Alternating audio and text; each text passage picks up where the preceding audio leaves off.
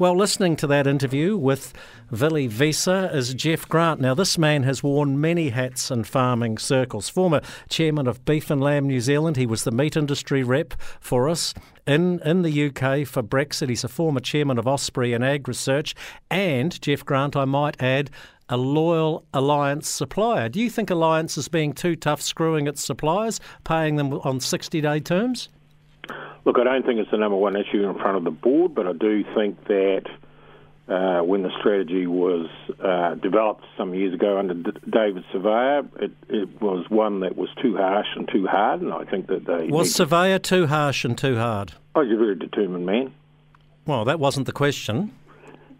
Oh, look, I think that these suppliers, in terms of especially transport, operate within rural communities, which is a vital part of the whole farming system, and I think we have to be careful that we're not forcing them into a position that's much harder than the rest of the communities to operate on a business platform. Well, let's have a look at Alliance's procurement model, and Vili did say they're looking at it and they're strategising and they're changing it or whatever, but as it stands at the moment, they are rewarding third-party or big traders. Jamie, I've been supplying Alliance for 40 years this year. I've heard the story probably 30 times in terms of the issue of a co-op versus a trader. I don't think they've got it right. I don't think they've ever had it right.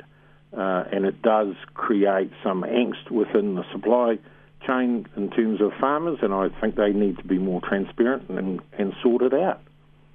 Well, the texter who said they could get more selling their stock to a third-party trader than they could dealing directly with the co-op, that is not an acceptable situation.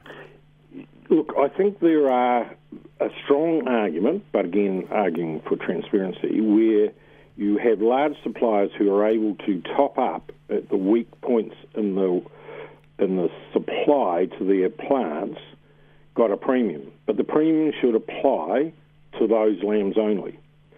And so on that basis, if you're a true cooperative, you would say, look, if you supply 2,000 or 20,000 or 100,000 lambs, on these peak periods you will get the schedule. On these non-peak periods where we're looking for product, we will pay a premium. Exactly. It's like the bloke growing lettuces or tomatoes and supplying them in the middle of the winter. Yes, you get a premium, I get that. Look, let's move on, Jeff. You've been involved in the red meat industry practically all your life as a farmer and a farmer politician. How big a trouble is the industry in at the moment? Look, I think the world trend for carbohydrates and whey protein and red protein would point to, as they have in recent years, to an upward lift over a period of time. I don't see any concerns about plant-based competition. It's another market in itself.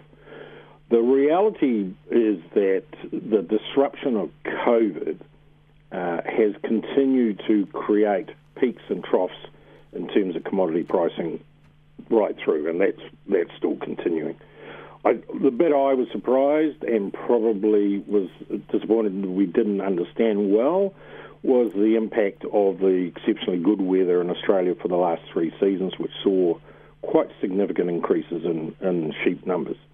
And that's now coming through because of an oversupply out of the Australian market.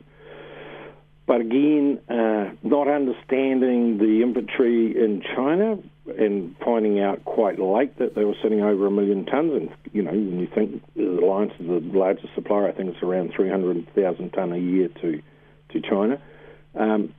These are material impacts that should have been signalled some time ago. Former Chairman of Beef and Lamb New Zealand, Jeff Grant with us, also former Chief Government Whip for the Nats in the 90s. Jeff, I know you know Winston well, you've dealt with him when you were in politics.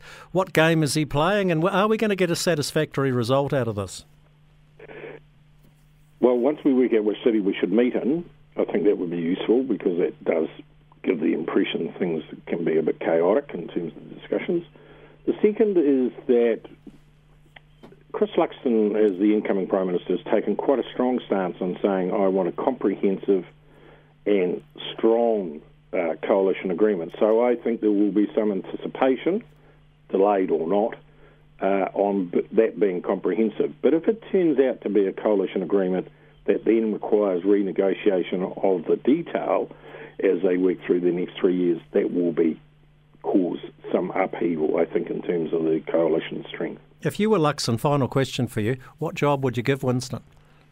Minister of Foreign Affairs. Put him on a plane? Yep. Jeff Grant, thanks for some of your time and some of your commentary today on The Country. Really appreciate it. Cheers. Catch you again, Jamie.